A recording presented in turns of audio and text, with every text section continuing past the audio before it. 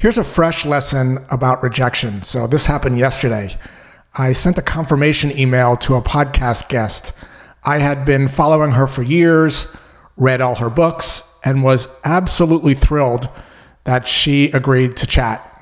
But instead of confirming my email, she responded by saying this: "Thanks for thinking of me. I've reconsidered and don't want to be a guest."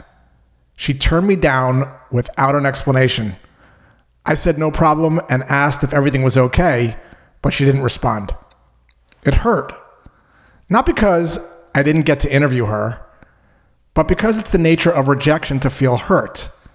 Humans are inherently social creatures.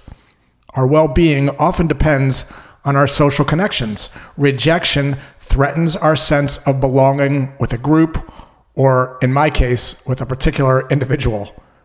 Rejection is particularly painful when we have high hopes or expectations.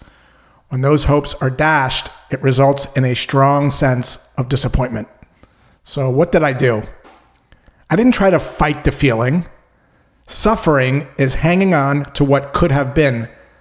That doesn't go very well. Instead, I observed my thoughts just as they were, without trying to change or suppress them.